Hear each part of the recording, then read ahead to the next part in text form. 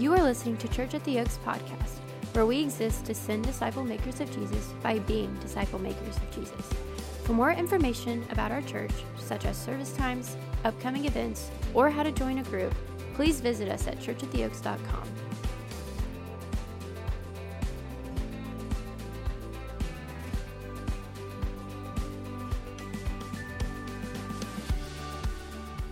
I have the privilege of getting to walk with you guys, walk you through the third part of our series, which is, as Brenton mentioned, City, Campus, World. So as a church, we have a heart for our city, we have a heart for our campus, and we have a heart for the world. And so today we're talking about what does it mean to have a heart for the world. And so many of you guys know that after college, I lived for a couple years in South Asia.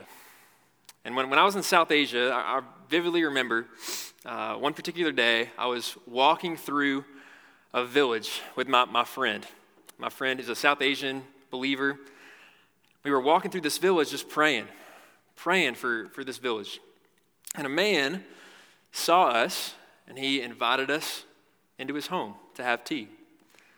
So even though it was 110 degrees outside, we stepped into this guy's house. His name was Ramveer, and we had some hot tea and sweated like crazy, but it was great.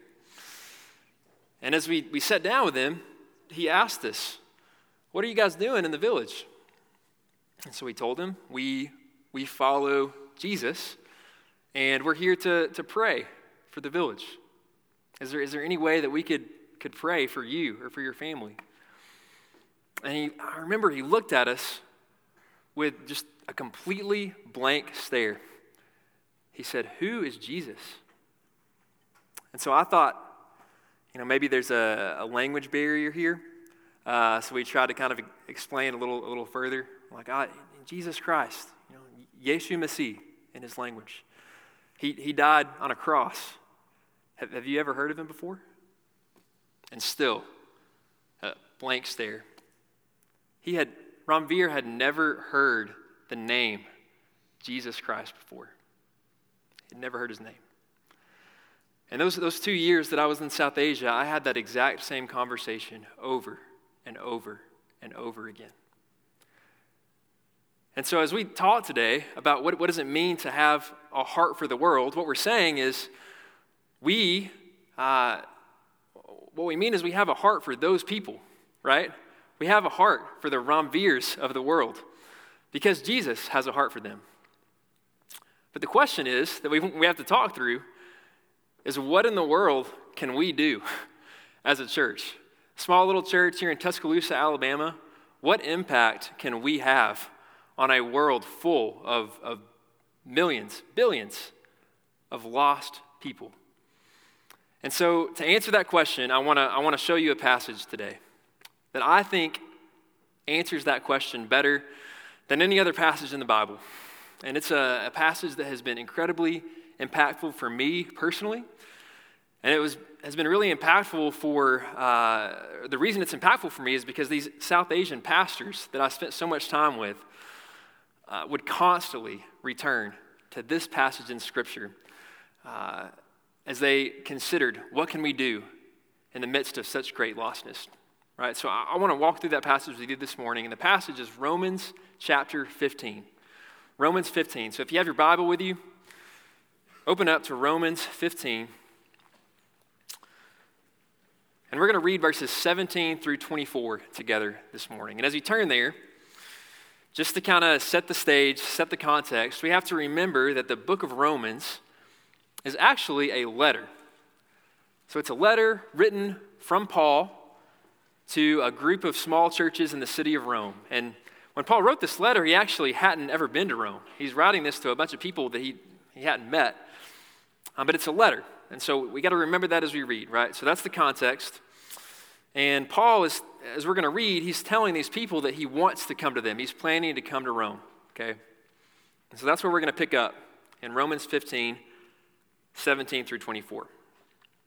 So Paul says this. He says, "In Christ Jesus, then, I have reason to be proud of my work for God. For I will not venture to speak of anything except what Christ has accomplished through me to bring the Gentiles to obedience, by word and deed, by the power of signs and wonders, by the power of the Spirit of God, so that from Jerusalem and all the way around to Illyricum, I have fulfilled the ministry of the gospel of Christ. And thus I make it my ambition to preach the gospel, not where Christ has already been named, lest I build on someone else's foundation. But as it is written, those who have never been told of him will see, and those who have never heard will understand. This is the reason why I have so often been hindered from coming to you. But now, since I no longer have any room for work in these regions, and since I have longed for many years to come to you, I hope to see you in passing as I go to Spain, and to be helped on my journey there by you, once I have enjoyed your company for a while. Let's pray. Father, as we just read and think about, and as I unpack your word this morning, may you help me teach it faithfully and truthfully, and may you change our hearts through your word. It's in Jesus' name we pray. Amen. All right, so I just want to show you from this passage, I want to show you that God uses his people to reach the world. And I want to do that just really simply by showing you three truths that we see clearly in this passage, all right? Three truths about reaching the world with the gospel, all right? So let's just jump right in, okay? The first truth number one, is this, and it comes from actually the very beginning of this passage in verses 17 and 18, and it's this. Reaching the world with the gospel is ultimately God's work. Reaching the world with the gospel is ultimately God's work. Let's read again, verses 17 and 18. Paul says, "In Christ Jesus then, I have reason to be proud of my work for God, for I will not venture to speak of anything except what Christ has accomplished through me." Okay, so we got to stop and we got to think about who Paul is and what he has seen accomplished at this point in his life as he's writing this letter to Rome, okay? So Paul, it's about 20 years since Paul has believed in Jesus. And since that time, Paul has spent his life traveling around the Roman Empire, preaching the gospel. He's traveled at least 10,000 miles. Seriously, people have gone back and done the math. Over 10,000 miles, mostly on foot.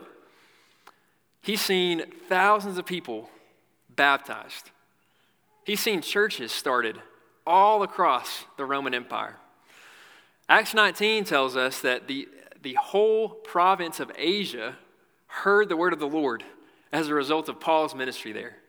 So if anyone has reason to be proud of what they have accomplished for God, then it would be Paul, right? But what does Paul say here? He says, no, all of that was all Jesus. It's all been Jesus. He says he may have used me, but that was all him. That's a pretty powerful statement, right? And so for us, this is really significant for us as we have this conversation today about how are we going to reach the world. Because before we say anything else, before we make any plans or do anything, we have to say this, that ultimately, Jesus is going to do it. Jesus is going to reach the world with the gospel. He may use us, but he's going to do it. This is not something we can just set out and try to do on our own. So I have a younger sister named Megan, and when we were little, we got this great idea that we were going to go out in our backyard and we were going to build a clubhouse. My dad had a bunch of spare wood sitting out in the backyard because he's a builder. That's what he does. He's a professional builder, so he's got all this wood sitting out in the backyard. And we said, okay, we're gonna go build a clubhouse. And so we spent days, really weeks, planning out this clubhouse. We got paper out. We started drawing plans for it. I'm like 10 years old. Megan's like 7. But we're making these plans for this clubhouse. We've got a drawing. We're gathering tools up from around the house. But we wanted to do it ourselves, right? So we didn't want to tell our parents. We're like, we're going to do this ourselves. We're going to build this clubhouse. So we didn't tell anyone. They asked what we were doing. We're not going to tell them. So we put a day on the calendar. This is the day when we're going to build the clubhouse. So we go outside. that Saturday morning. I've got my sunglasses on, got my hammer strapped on the side of my shorts, my jean shorts. We're going out in the yard, and we get out there with our wood and our tools, and we quickly realize that we have no idea what we're doing, right? It lasts about 10 minutes. We nail a couple of pieces of wood sloppily together, and then we get in an argument, and then we just quit and go back inside. We have no idea what we're doing. And so my dad, he goes out there later that day, and he sees these pieces of wood like randomly nailed together in the yard, and he comes inside, and he's like, guys, what were you doing in the yard? What's your big plan? And we finally have to tell him, like, okay, well, we were trying to build this clubhouse in the yard. And my dad, the professional builder, who we didn't ask to help with the clubhouse, guess what he said? He said, well, that's awesome. He was pumped. He said, I would love to help you build a clubhouse. And I was like, oh, great, okay. So we spent the next several weekends working together with our dad in the backyard, building this awesome clubhouse that's actually still there today in the back of the house where we used to live. That's what we're like. That's us whenever we try to accomplish God's mission on our own. We're like little kids just trying to throw something together in the backyard when there's our Father in the house just waiting on us to come to Him and to ask Him for help, right? So before we make any plans for how we're going to reach the world with the gospel, first thing we got to say is God's going to do it, not us. And so instead of going into this with any kind of pride, with any kind of self-confidence, our posture has to be one of humility, of dependence, and of prayer, right? That's how we reach the world. And so that's our posture, right? That's how we're approaching this. But this verse, this passage, also speaks to actually the reason why we should even care about this at all, okay? And that's the second truth that I want to point out from this passage. Truth number 2, reaching the world with the gospel is the story of the whole Bible. Reaching the world with the gospel is the story of the whole Bible. So let's keep reading in this passage, verses 18 and 19. Okay, he says, I will not venture to speak of anything except what Christ has accomplished through me to bring the Gentiles to obedience, by word and deed, by the power of signs and wonders, by the power of the Spirit of God. To bring the Gentiles to obedience. So Paul's ministry up to this point has been uniquely focused on taking the gospel to Gentiles.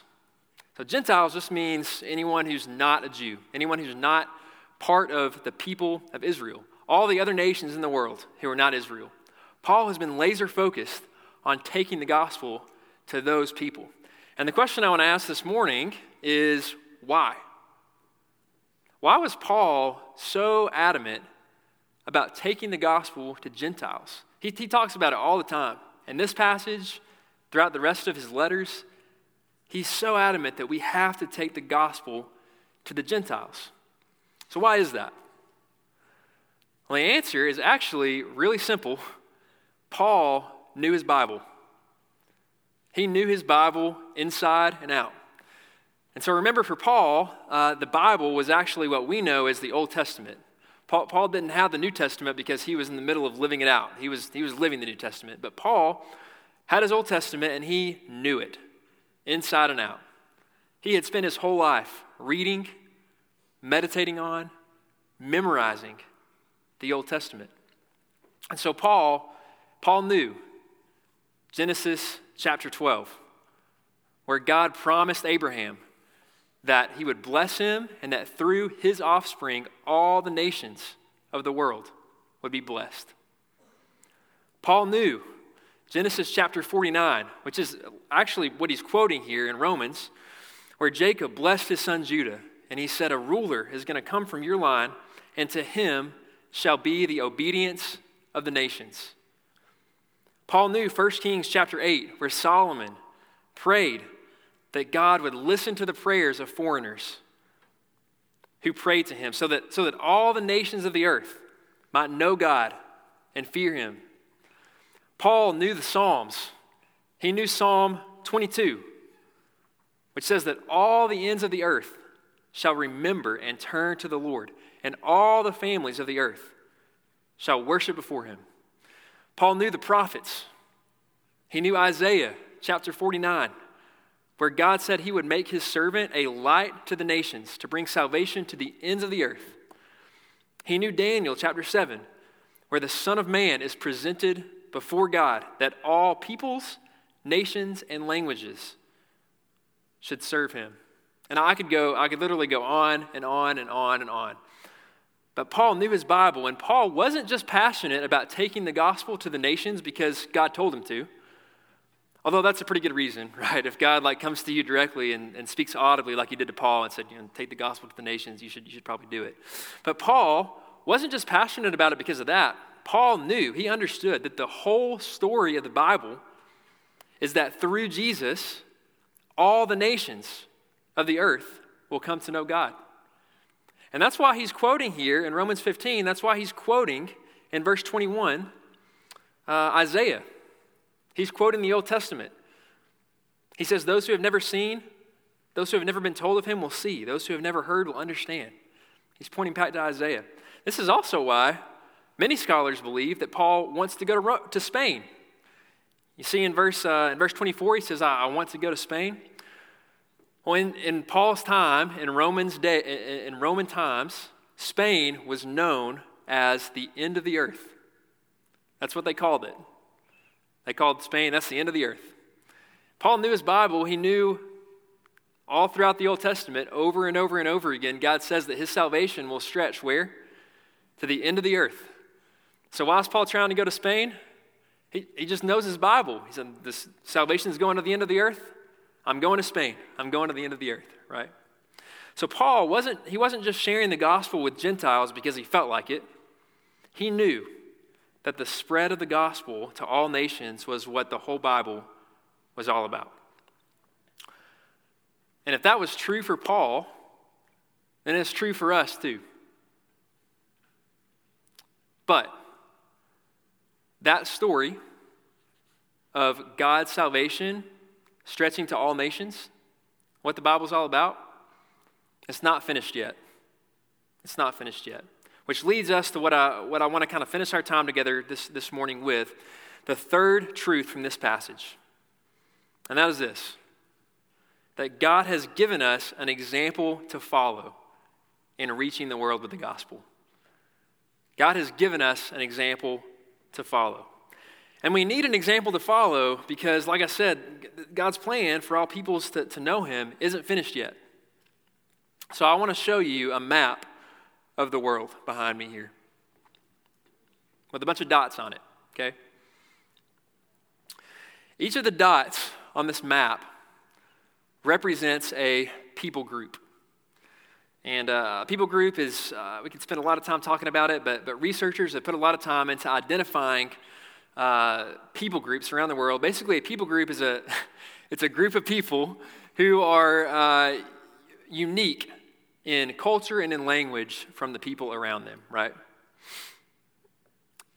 On this map, every red and yellow dot you see represents an unreached people group in the world. And so an unreached people group means that in that group, less than 2% of the population is Christian, is evangelical Christian. And so what that actually means practically is that the vast majority of people in those groups will live, they'll be born, they'll live, and they will die without ever hearing the gospel that Jesus died for them and rose from the dead. 4.7 billion people in unreached people groups around the world. So just stop and look at that and let that sink in for a second. There are millions of Ramvirs around the world still today. So how does that hit you? It feels a little bit overwhelming, does it not? How in the world could God use a little church like Church at the Oaks to have any kind of impact at all on that, on a world full of lostness. And that's why this example that we have in Romans 15 is so helpful for us. Let's just keep reading. Verses 19 through 24, we're going to see an example to follow here, okay? So in verse 19, Paul says this, by the power of signs and wonders, by the power of the Spirit of God, so that from Jerusalem and all the way around to Illyricum, I have fulfilled the ministry of the gospel of Christ. Okay, so if you're like me, you probably have no idea where Jerusalem and especially Illyricum are on a map. But luckily, we have this huge board behind me you can see. So here they are. Here's Jerusalem at the bottom. If we flip forward, I think that we have them circled here. Jerusalem's at the bottom, and then Illyricum is all the way up here at the top, okay? And this space, all the way in between, in Paul's time, was made up of 20 million people, at least. It's a conservative estimate. That's 40% of the Roman Empire lived between Jerusalem and Illyricum. And Paul says here, he says, I have fulfilled my ministry. I have fulfilled the ministry of the gospel of Christ. From Jerusalem all the way to Illyricum. Paul says he's done. And if you keep reading, let's just keep reading. If you go on down, and he says, by the power of signs and wonders, so that from Jerusalem all the way around to Illyricum, I've fulfilled the ministry of the gospel of Christ. And thus I'm making my ambition to preach the gospel, not where Christ has already been named, lest I build on someone else's foundation. But as it is written, those who have never been told of him will see. Those who have never heard will understand. This is the reason why I've so often been hindered from coming to you. But now, since I no longer have any room for work in these regions, and since I have longed for many years to come to you, I hope to see you in passing as I go to Spain. How in the world, how can Paul say that he has no more room to work between Jerusalem and Illyricum? He's been working for less than 20 years. 20 million people. No technology, no trains, no cars, no phones, nothing. There's hardly any chance that all those people, all those 20 million people have actually heard the gospel. So how can Paul say that he has no more room to work? It's an important question for us to answer, actually, right? Because we face a really big task. We just saw it on that map earlier. So if we can learn how Paul was able to say he had no more place to work between Jerusalem and Illyricum, then we can have a plan for maybe what we should do, right? Maybe we should follow his example. So, in order to answer that question of what Paul did, I want you to actually flip back in your Bibles to the book before Romans. And this is the last place we'll go today. I want you to turn to Acts chapter 20. Acts chapter 20.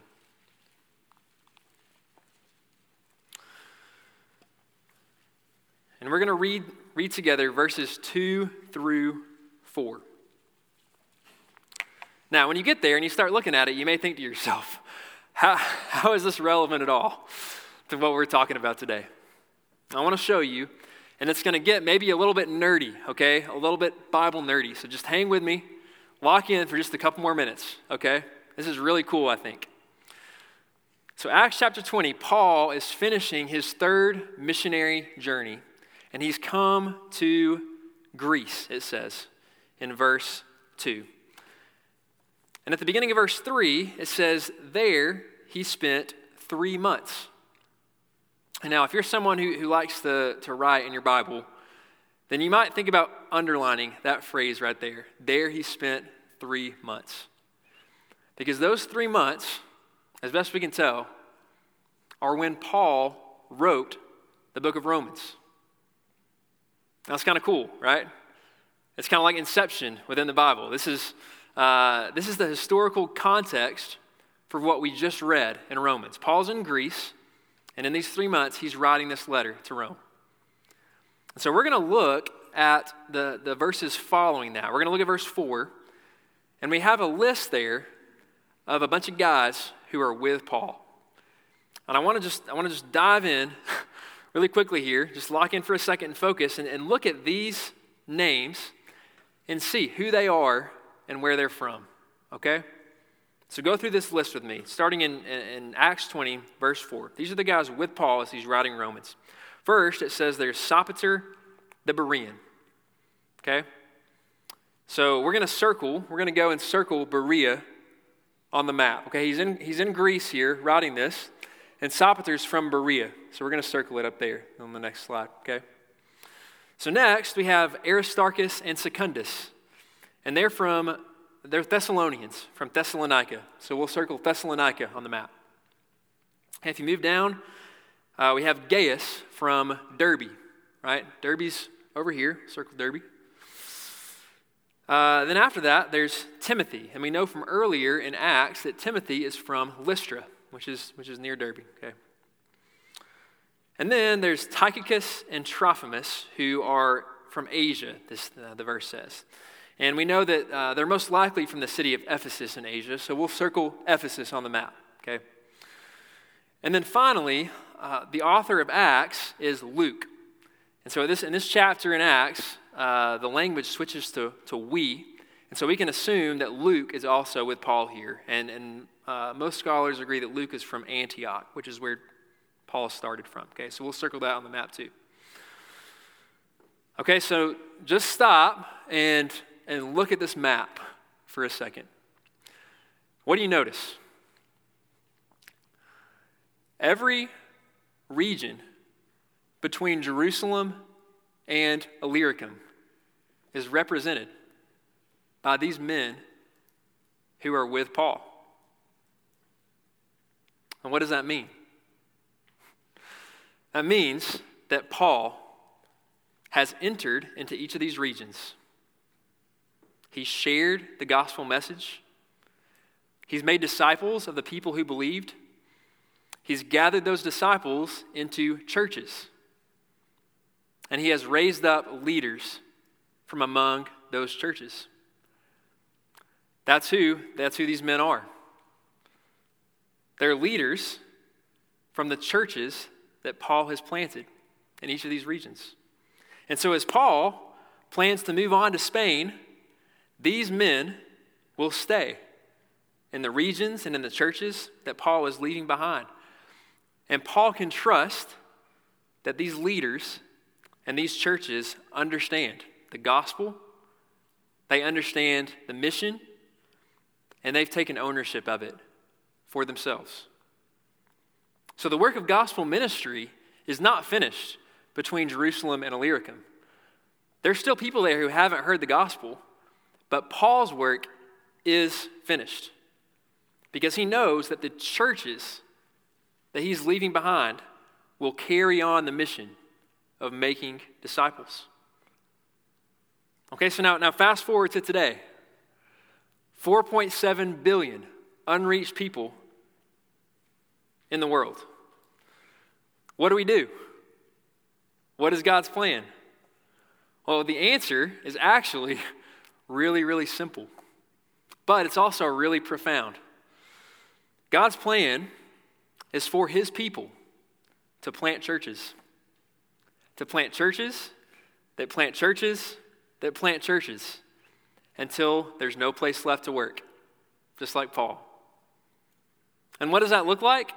It looks like just what Paul did between Jerusalem and Illyricum. It looks like God's people going to a place that's unreached for the gospel, sharing within the story of Jesus, making disciples of the people who believe, gathering them into a church, raising up leaders from among them, and then trusting the Holy Spirit to work through that church, to make disciples, and to start the process all over again.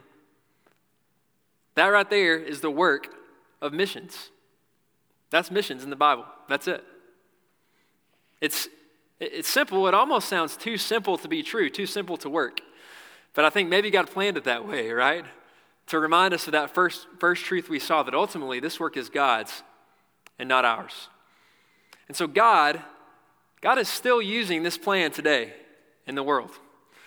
In South Asia, there's a brother named Kumar.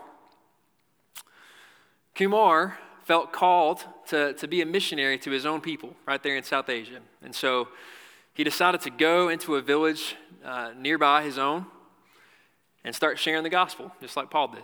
So he goes around and he starts knocking on all the doors in that village and he shares the gospel there. And 14 people believed the gospel. So he started discipling them, and eventually those 14 people became a church in this village.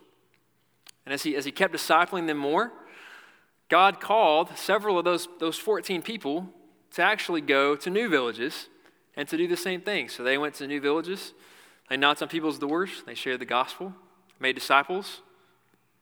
Some new churches started. And guess what happened? The same thing happened again and again and again. After 5 years from Kumar's 14 believers gathered together as a church, just obeying the Great Commission, making disciples, after 5 years, 1,262 churches were started across this region in South Asia. God, just like in the first century, God is still using his people today to plant churches until there's no place left, right? And so let's take all of this and let's apply it to you personally, okay?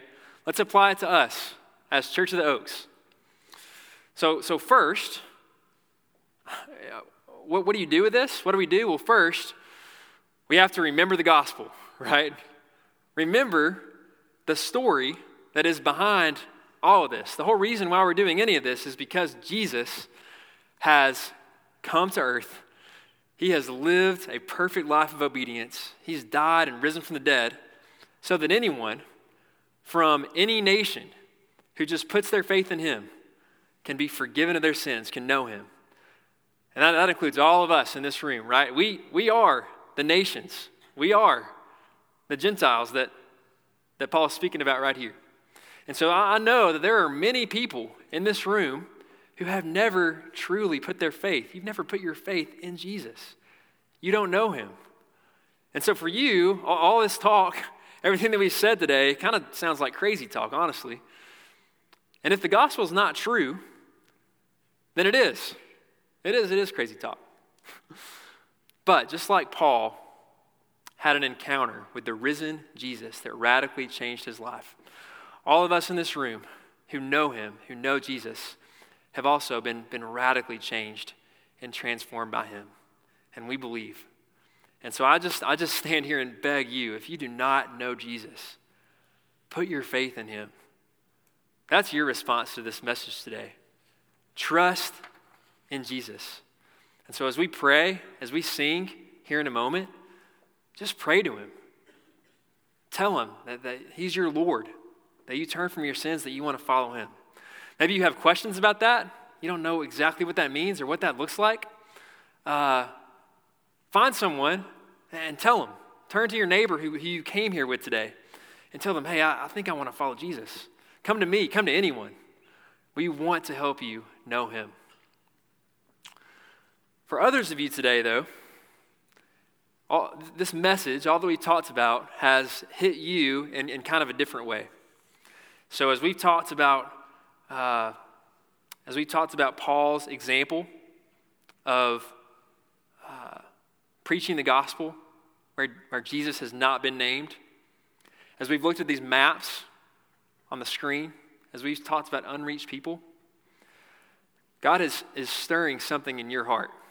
Maybe he has been for a while, or maybe you're feeling that for the first time today.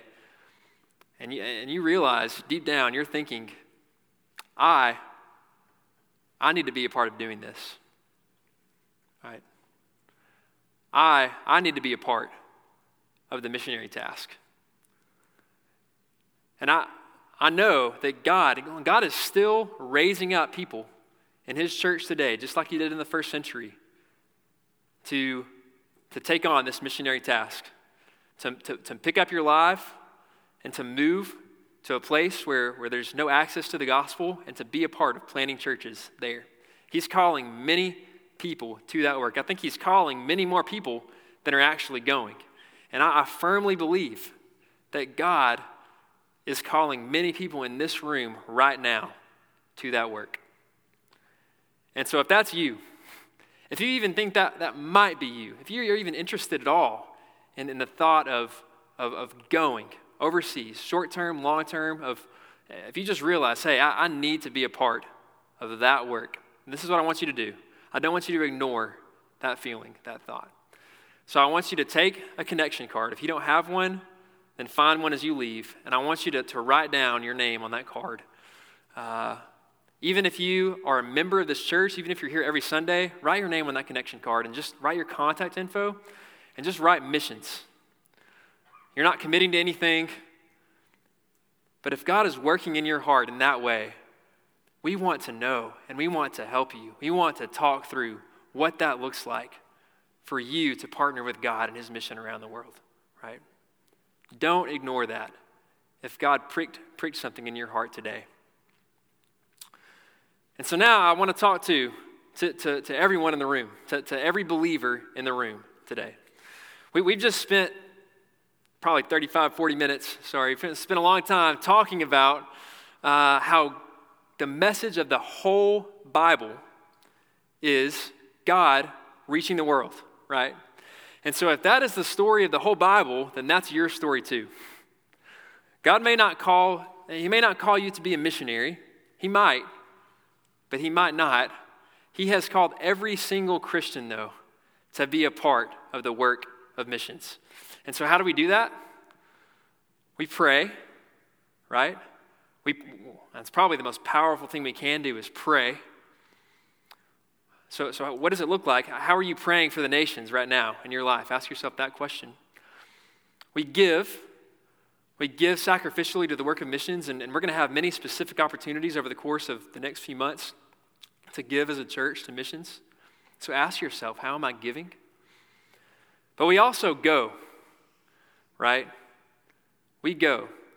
And we go on short-term trips. We'll have opportunities for that. But honestly, one of the biggest ways that we in this room can contribute to the work of global missions is to simply go to our neighbor, to go to our lost family members, to go to our friends, to go to our waiters and our hairdressers, and to simply tell them about what Jesus has done for us and about who he is, right? And if that's intimidating for you, if you feel like, I don't know how to do that, in just a few weeks in mid-February, we're going to have a gospel conversations training where you can learn some simple tools for how to do that, and you'll get all kinds of information about it. I would love for you to be there. But listen, all it is going to people in our life who are far from God and telling them about what Jesus has done in your life, right? The Great Commission is for every single one of us. So go and make disciples until there's no place left. And go in confidence and without any fear or anxiety, because ultimately, this is all God's work and not ours. Right? Let's pray.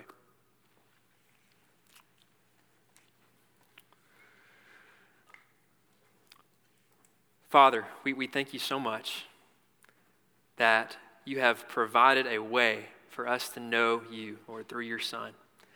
And we thank you that, God, your gift of salvation is for every one of us, and it's not only for us, but for everyone in the world, for everyone from any nation who would simply trust in your Son, Jesus, God. And Lord, if there are any in this room, we know there are many in this room who don't know you, Jesus, would you work in their hearts? Would you draw them to you, even right now, as we pray?